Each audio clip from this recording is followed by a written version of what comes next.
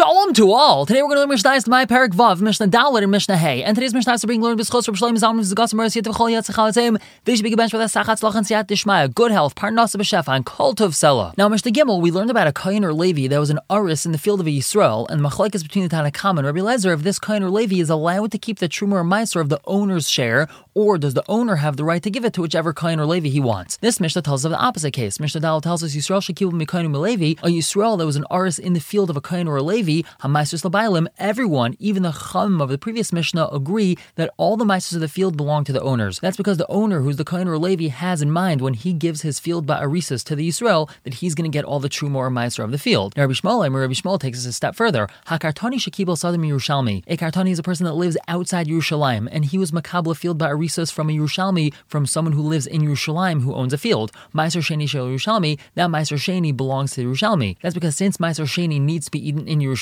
this Yerushalmi lives in Yerushalayim, he intends that all the Meiser Sheni is going to go to him because he lives in Yerushalayim anyway. But the Chum argue, and they say, Yachlu HaKartani Lales Ulachle Yerushalayim. This Kartani is perfectly capable of taking his Meiser Sheni and bringing it up to Yerushalayim and eating it himself. He doesn't have to give it to the owner, and therefore the Chum argue with Rabbi Yishmael. And now moving on to Mishnah Hey with a case similar to Arisas, but a little bit different. The Mishnah says, Hamakabel Zeisim L'Shemen, a person that accepts olives for oil. He takes them on by Arisas, but he's not cultivating the olives. The purpose of him getting these olives is to make oil out of them. What's really happening is that he's accepting trees that already are full of olives, and the agreement is that he's turning them into oil, and then he's going to give the owner his percentage in oil. And that's different than the standard case of Arisas, where he's working the field in order to have the olives or whatever it is grow, and he's going to give the owner the percentage of the crop. Here, once again, he's giving the owner a percentage of the oil, not of the crop of olives themselves. The Tanakhama says, Kashem shechalkem b'chulin, kachalkem b'truma. The same way they make a regular division of chulin, so too they make a regular division of truma and meiser. Over here, it doesn't make a difference if the owner of the field is a Yisrael and the Aris is either a Kohen or a Levi, or vice versa. The owner of the field is a Kohen or a Levi, and the Aris is a Yisrael. Since this is not your standard Aris arrangement, they have to make a regular division, and then the owner of the field, or the Aris, if he's a Yisrael, gets to keep the truma and meiser and give it to whomever he wants. However, Rabbi Yehuda argues, and he says Yisrael should keep Mikoinu Milevi Zeisim L'Shemen, a Yisrael that was makabel ba'arisas olives from a Kohen or Levi in order to produce oil out of them, and he's going to give the owner his share of oil. Now, the proper gersa of the Mishnah is to add the word oy in here, oy l'machzeh schar, or he accepted upon himself that he was going to produce all the oil, sell all of it, and then give a portion of the money to the owner. Rabbi Yehuda says, HaMeiser L'Bailim, the Meiser, or the Truma, if the owner's a Kohen, that goes to the owner, and the Aris, who's Yisrael, does not have the right to give the Truma or the Meiser to whomever he wants. He has to give it to the owner who's a Kohen or a Levi. We're going to stop here for the day, pick up tomorrow with Mishnah Vav and Mishnah Zayin. For now, everyone should have a wonderful day.